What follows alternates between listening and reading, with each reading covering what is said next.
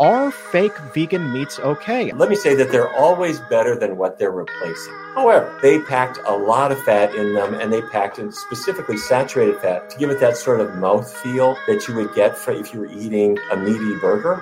And so what that really means is that it's not as healthful a choice as the other ones.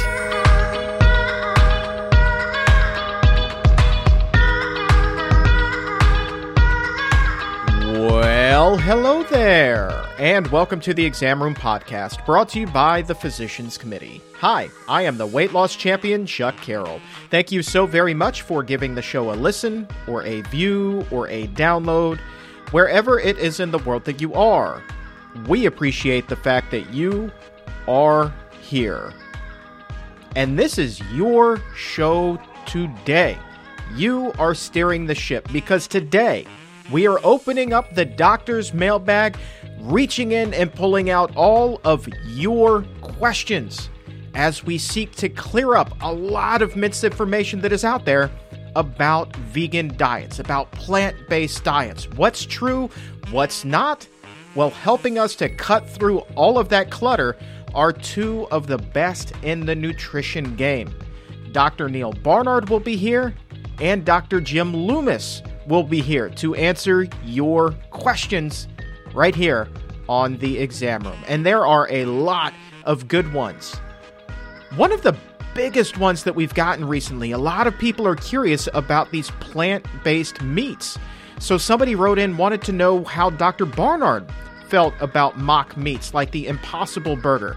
He goes in depth about which ones may be a little bit healthier than others and what his general opinion is of them overall. So we're going to get into that with them. Plus, we're also going to hear about pesticides on apple peels and whether or not it's better to just not eat an apple at all if it's not organic. Does the risk of eating pesticides outweigh the benefits, the health benefits that come from eating the apple?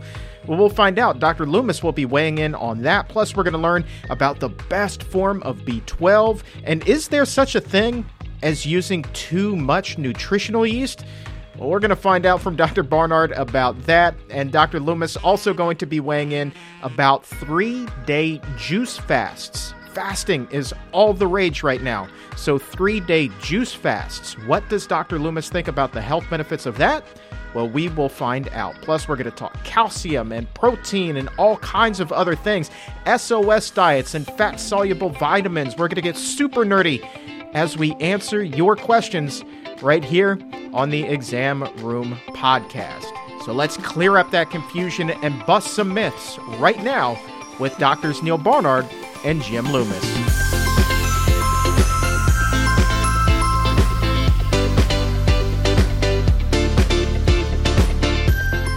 Dr. Barnard, first question comes to you. This is one that actually is a carryover from a previous show. You and I were talking about it a little bit before this show today. And this is a question from Laura Ann on Twitter. She wants to know, are fake vegan meats okay? I love Beyond Meat sausage and burgers, but I can't eat anything with yeast. I also like Trader Joe's protein patties. So what do we know about those mock meats, Dr. Barnard? Yeah, that's a great question. You and I were talking about this just before the show, and let me share some figures with you. But first, let me say that they're always better than what they're replacing. So if you're a meat eater and you go to a vegan meat substitute, a vegan burger or whatever, they're always better than the meat version of it. And I don't mean just ethically better and environmentally better. Those are pretty obvious. But from a health standpoint, they don't have any cholesterol in them. They don't have animal fat in them. They're not going to have animal hormones and so forth. But they vary. So let's start Boca Burger. They make a vegan burger, 70 calories in a patty, 1 gram of fat, no saturated fat. That's good. Engine 2, great brand, pioneered by Rip Esselstyn. 140 calories in a patty, 2 grams of fat, no saturated fat. Okay, super. These are both great. Gardein, Amy's makes a California burger. Similar, not very much fat, really no saturated fat to speak of. However, the Beyond Meat company and Impossible Burger set out to really try to seduce meat eaters. And to do that, they packed a lot of fat in them, and they packed in specifically saturated fat to give it that sort of mouthfeel that you would get if you were eating a meaty burger. And so what that really means is that it's not as healthful a choice as the other ones here. So how am I going to know? The way you know is to look at the label. If you're going to the store and you're picking one up, look at the little nutrition facts label. And what you look at is the fat content and the saturated fat content. Let me show you an example. This is an Impossible Burger. Total fat content, 14 grams. Once you're over about 3 grams, you're going to discover your weight loss is slowed down. Your efforts to reverse diabetes are going to be slowed down. And the saturated fat in particular, that's the one that's linked to heart disease and Alzheimer's disease. So again, always better than the meat burger and the cheeseburger, but you want to go to the ones that really minimize the fat and especially the saturated fat. Outstanding breakdown. Thank you, Dr. Barnard.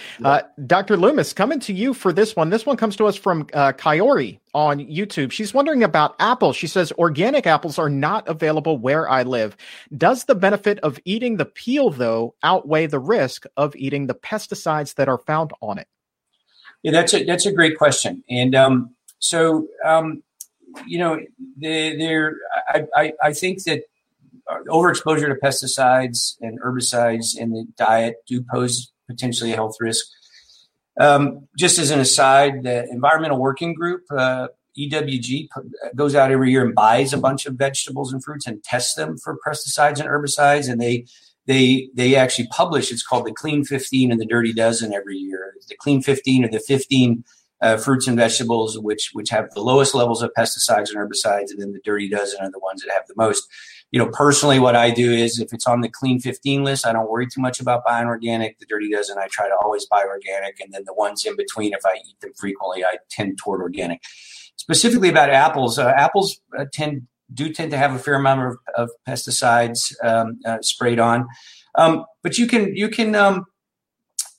actually remove most of those pesticides with a fairly simple technique. A recent study looked at pesticide levels after washing apples in water, washing them in bleach, or washing them in baking soda.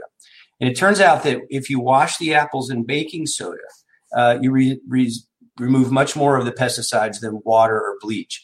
And in fact, if you soak the apples for about 10 minutes in a solution of baking soda, and I think it's just a couple teaspoons, in a teaspoon or two in a couple cups of water. If you soak it for about 10 minutes, you will remove almost all of the pesticides on apples. So if you're concerned about the pesticides on your apples, I think your best bet is, if you can't access organic, is to just make a little sodium a baking soda solution, soak your apples in there for 10, 12 minutes, scrub them off, and you should be good to go. All right, Dr. Barnard, coming to you for this next one. It's Friday, but Tofu Tuesday has a question about B12. They want to know, if my B12 is 1,000 milligrams a day, am I good to take it every other day or every third day? Yeah, I don't know that anyone knows the right number exactly, but the amount that you actually need per day is 2.4 micrograms. That's really, really, really low. And so you go to the store and you think, let me find one that's that small. You won't find it. The amount in a multiple vitamin, pretty low, but 1,000 micrograms, that's way more than you need in a day. So taking it every 2 days, maybe every 3 days is okay. I would not skip it though. I would take it at least every other day, every third day, not less often than that. A follow-up question from Karen. She wants to know, which is the best form of B12 to take? Oh, what you're probably referring to is that you go to the store and you look at the label, and some of them are called cyanocobalamin. Others are called methylcobalamin. And my understanding is that the methylcobalamin, that's the one that's the physiologic form that your body would normally use. The cyanocobalamin is a manufactured product. I believe that the cyanide moiety is introduced really for shelf life. The amount of it is so trivial that it doesn't have any toxic effects that have been identified. And so, frankly, you're okay with either one. All right, Dr. Loomis, coming over to you, going to do a little athletic myth busting here. This is a question from James. He writes, I'm lifting weights and I need help replacing chicken as my main protein source. I'm eating 150 grams a day. Can I still get that with a plant-based diet? Any help you could provide would be most appreciated. Yeah, that's a great question, and one that comes up quite often. People, there's a lot of kind of bro science and mythology around protein sources, how much protein you actually need. A strength trained athlete only needs about 1.5, maybe closer to 2 grams per kilogram of protein a day.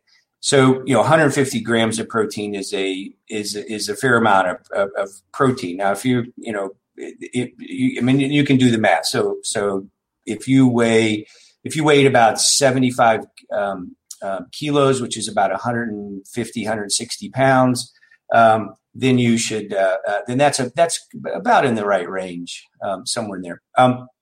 But plants have protein. And in fact, the protein that you're getting from that chicken, where did it come from? It came from the plants that the chicken was fed. And it's very easy to get plenty of protein. And what's interesting is if you look at the natural macronutrient ratios of a plant-based diet, it's about 15% plant-based protein. It's about 75% complex carbs, 15% protein, 10 or so percent unsaturated fat primarily. And so what's interesting is that if you're say eating 1,800 calories a day, and that might be reasonable for someone who's not very active, that it turns out that for someone that size, that gives you about 0.8, 0.9 grams per kilogram, which is actually the RDA for someone who leads kind of a normal lifestyle. If you're in training, you're probably not eating 1,800 calories a day. You might be eating 2 or 3, 4,000 calories a day, depending on how intensely you're exercising. And so guess what happens to your protein intake? Well, it doubles. So so that puts you right in the range you need to be. So for most people, it's really not, you don't even need to really worry about protein from a plant-based diet. You need to worry about calories. And if you're getting enough calories, then it should be very easy to get enough protein. Beans, lentils, probably your best source, but there's, broccoli has protein, whole grains have protein. It's really pretty easy.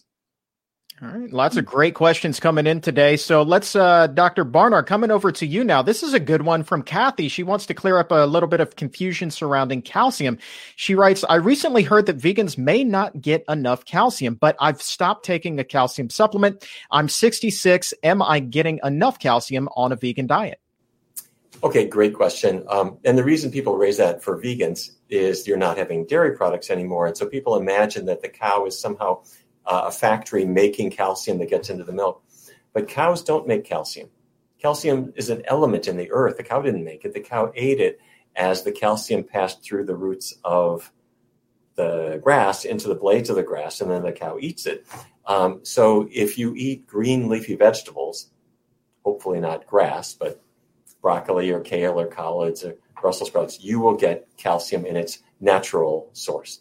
There are a couple of exceptions. Spinach, chard, they have a lot of calcium, but the absorption is low. But the absorption from Brussels sprouts and broccoli and kale and collards is really high. So if you include those in your diet, you'll get a lot. There's also calcium in the legume group, the bean group. So you'll get plenty of calcium if you include these in your diet. Let's clear up a little confusion about cholesterol, shall we? This question comes to us from Marta. She wants to know, what can I do for high triglycerides and low total cholesterol and low HDL? I'm whole food, I'm plant-based, but I rarely eat junk food. So what else can Marta do? Okay, so your triglycerides are high. Correct. Triglycerides are blood fats. They're little particles of fat going through the bloodstream. And years ago, we did a research study where we brought in a group of women. They were all overweight and they wanted to lose weight. So we used a low-fat vegan diet. And the weight loss was impressive. I mean, people lost weight really well. And in fact, it was a 2-year study. They kept the weight off long-term. It was great.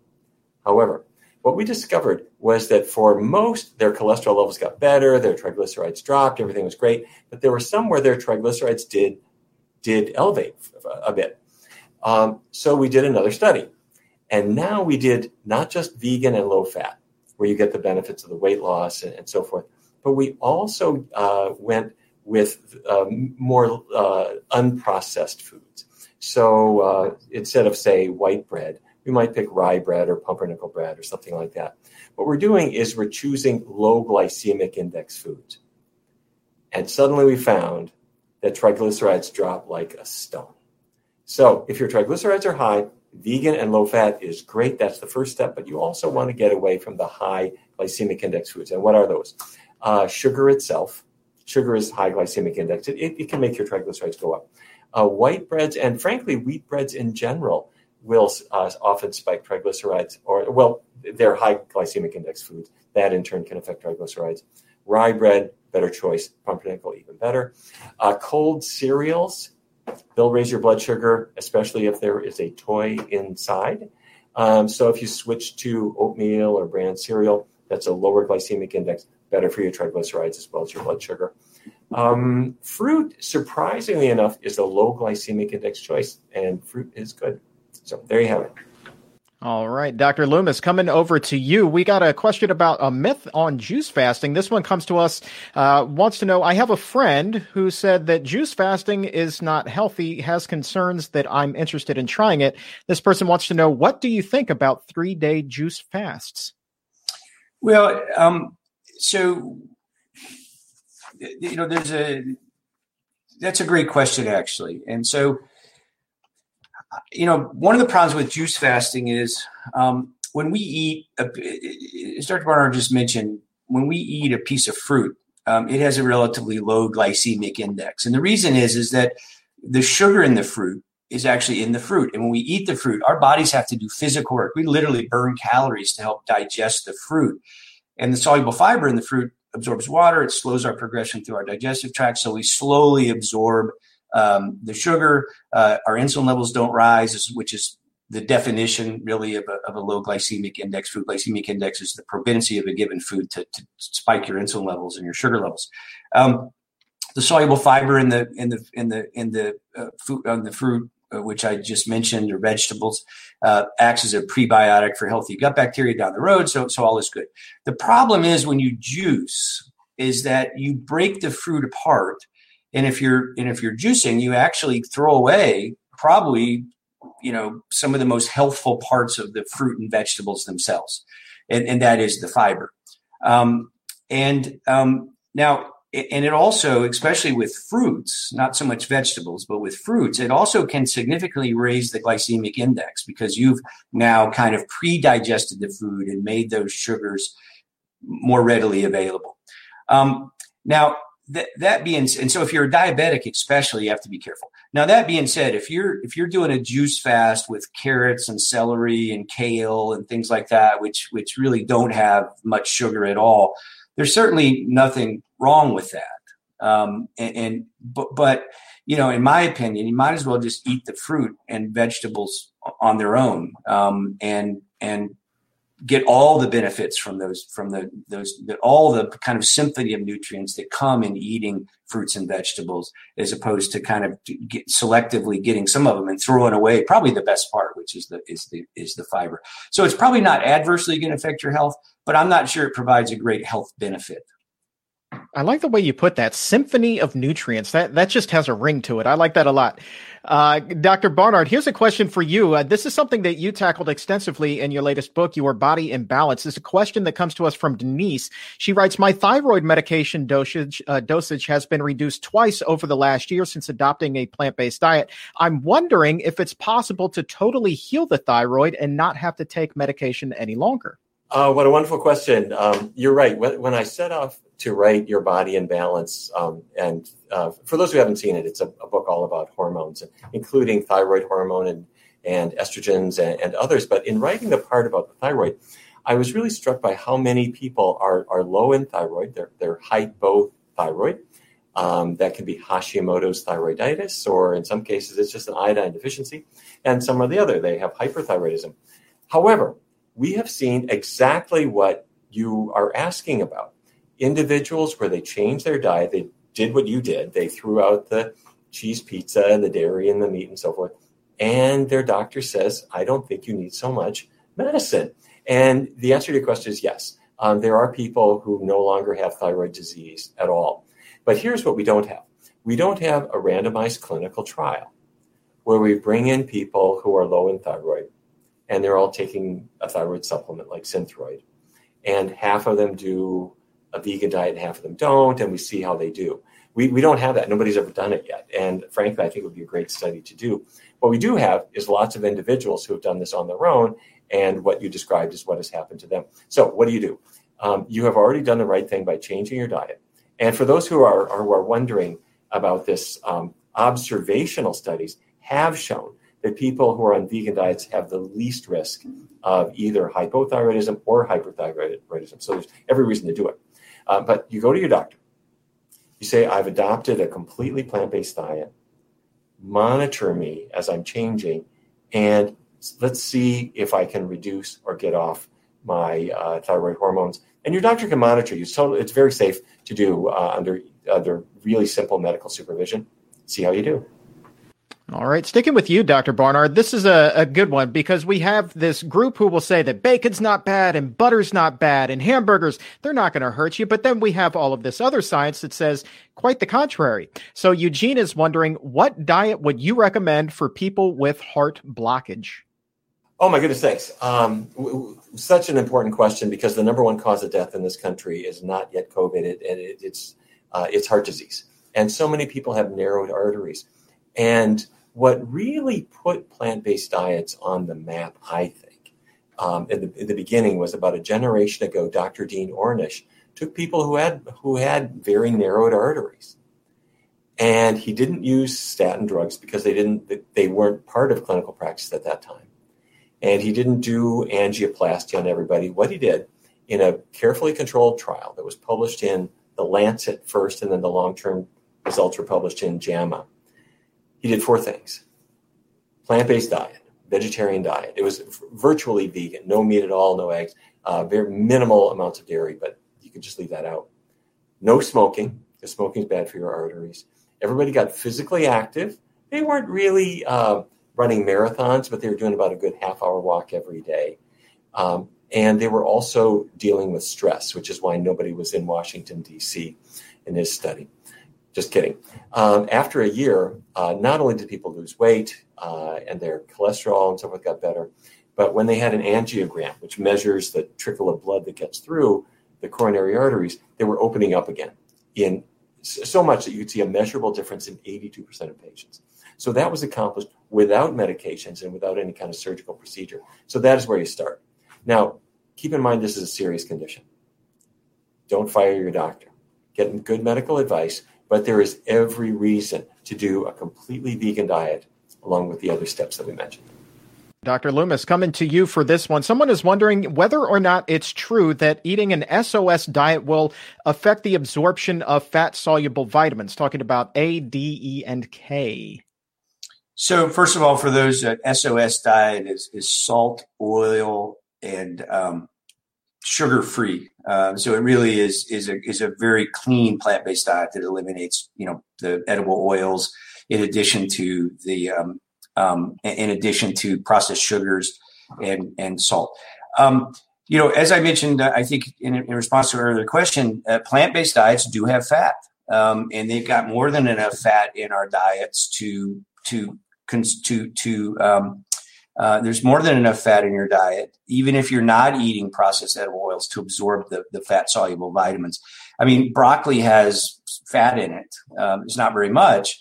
And again, in general, if you eat a well-balanced whole food plant-based diet, throw in a few nuts every now and then, throw in maybe a little bit of avocado, which are whole food plant-based sources of fat. You do have to be careful with those kind of foods because they are very dense in calories. But I think as part of a healthy whole food plant-based diet, I think there's nothing wrong with a limited amount of nuts and nut butters and avocado. I think they can play a role in a healthy whole food plant-based diet. So in general, unless you're really restricting your calories, there's more than enough fat in a whole food plant-based diet. Again, it runs about 10-15% for most people to absorb those kind of vitamins.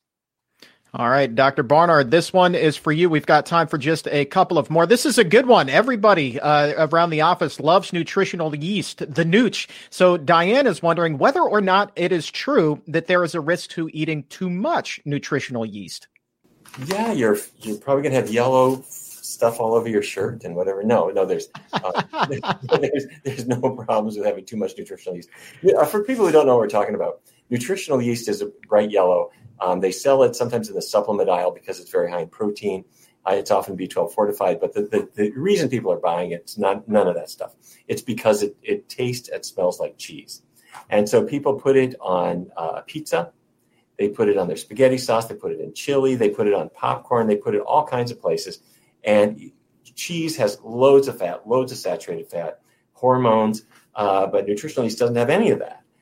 It's got some protein, got a little bit of B12, but it doesn't have any of the fat. So people love it.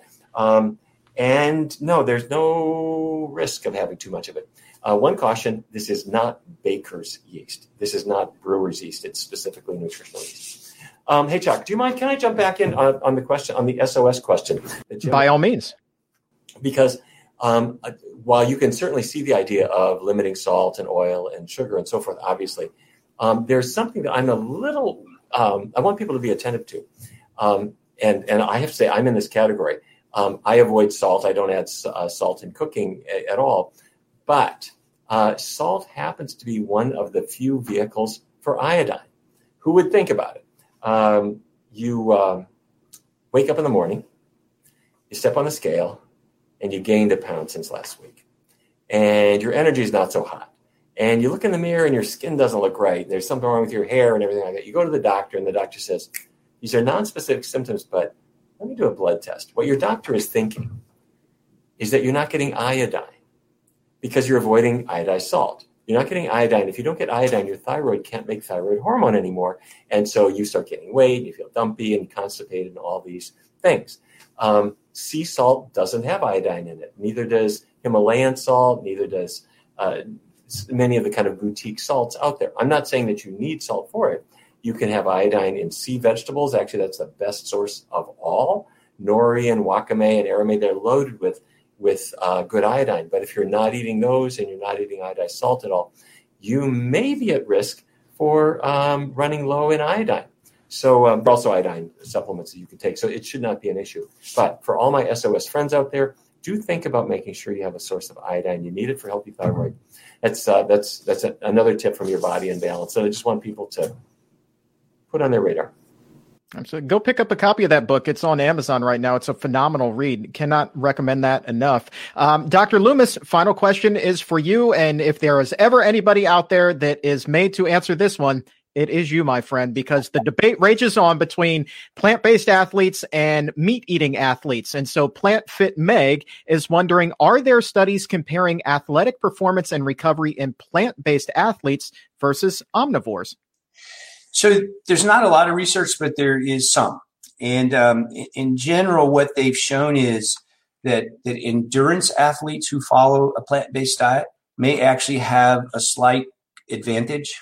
They seem to be, if you take the groups of people and match them to their VO2 max, to their kind of cardiovascular fitness level, if you're an endurance athlete, that in fact plant-based diets may provide a slight performance benefit. And the theory is it's a combination of the high carbohydrate diet, which we need to replenish the glycogen stores we burn when we exercise, as well as it's highly anti-inflammatory, so it helps you recover from long runs and get rid of some of the muscle stiffness and soreness, so you can perform at a higher level, each time you go out and train.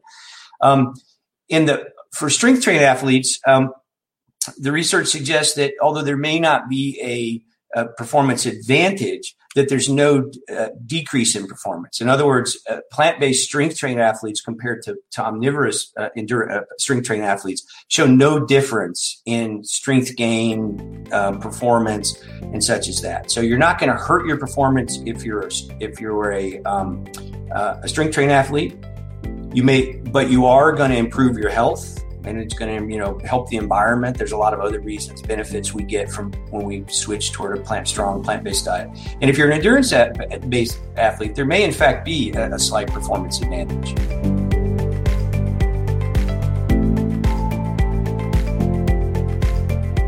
that Q&A was from the Exam Room Live. Now, you've heard me talk about the Exam Room Live time after time, just like Cyndi Lauper. It's because I would love for you to join us Monday through Friday at noon Eastern over on the Physicians Committee's Facebook page and YouTube channel. It is a great time. Always so much fun to interact and learn and raise our nutrition IQs together. And really, it is your best opportunity to ask our experts like Dr. Barnard, like Dr. Loomis, the questions that are on your mind. So that is Monday through Friday, noon Eastern, over on the Physicians Committee's Facebook page and YouTube channel. And you can find a link to both in the episode notes. Now, here on the Exam Room podcast, coming up on the next show, that will be our award show. So break out the best that you have in your closet. Let's get dressed up for this because it is our Cancer Fighting Awards show. We will be handing out the award for the best breast cancer fighting fruit, the best breast cancer fighting vegetable, same with nuts, seeds, legumes, spices, for goodness sakes. All of those foods, which are the best to kick breast cancer. Let's fight breast cancer with food, and we're going to reveal the best foods for you, indeed, to fight breast cancer. And handing out those awards with us is the one and only Dr. Christy Funk. So if you haven't already done so, go ahead and subscribe to the Exam Room podcast on Apple Podcast or Spotify, wherever it is that you get your favorite shows. Hit that subscribe button and leave a 5-star rating if you would be so kind. And also on that episode, after we've handed out all of those awards, dietitian extraordinaire Lee Crosby, she will also be with us to answer more breast cancer questions, getting into the nuts, the bolts of fighting breast cancer through improved health, through better nutrition. She will be here to shatter some breast cancer myths on the Exam Room. But before then, I encourage you to head over to letsbeatbreastcancer.org, because throughout the month of October, we are banding together to beat breast cancer. And I encourage you, please head over to that web address, letsbeatbreastcancer.org, and join us. Pledge to take the 4 steps that we have designed to lower your risk of getting breast cancer. Pledge to follow those steps. Pledge to get healthy with us. And just by doing that, not only will you be getting healthy, you will also be entered to win a great grand prize pack with all kinds of goodies that can help to get you going on your new, healthier journey. And I also want to say a big thank you to DC Vegan for supporting the Let's Beat Breast Cancer campaign this year as well. So go over there, learn those 4 steps, pledge to follow them, get registered for the prize pack, and if that's not enough, you will also receive a free e-cookbook that is chock full of cancer-fighting recipes. All of that is over at letsbeatbreastcancer.org. And before we get out of here today, I wanted to tell you this story. This came across the Exam Room news desk this week, and I thought that this was wildly interesting. It comes from across the pond, as a matter of fact. A new poll is revealing why Brits are going vegan. And often, it's not for themselves. This survey, conducted by the Fry Family Food Company, finds that 4 in 10 people who adopted a plant-based diet, well, they did so because of their significant other. And of that group, about 1 in 5 stuck with it long term. And the British newspaper The Sun also reports that nearly half of all Brits have tried a vegetarian or strict vegan diet at some point. So why did you go vegan? Was it for yourself, or was it because someone you love encouraged you to do it, or you wanted to support them in their own plant-based journey? For me, I did it for myself, but my wife, I introduced her to it. She did it for me, fell in love. She's doing it for herself now. But it's interesting, the motivation that gets people going. So why did you do that?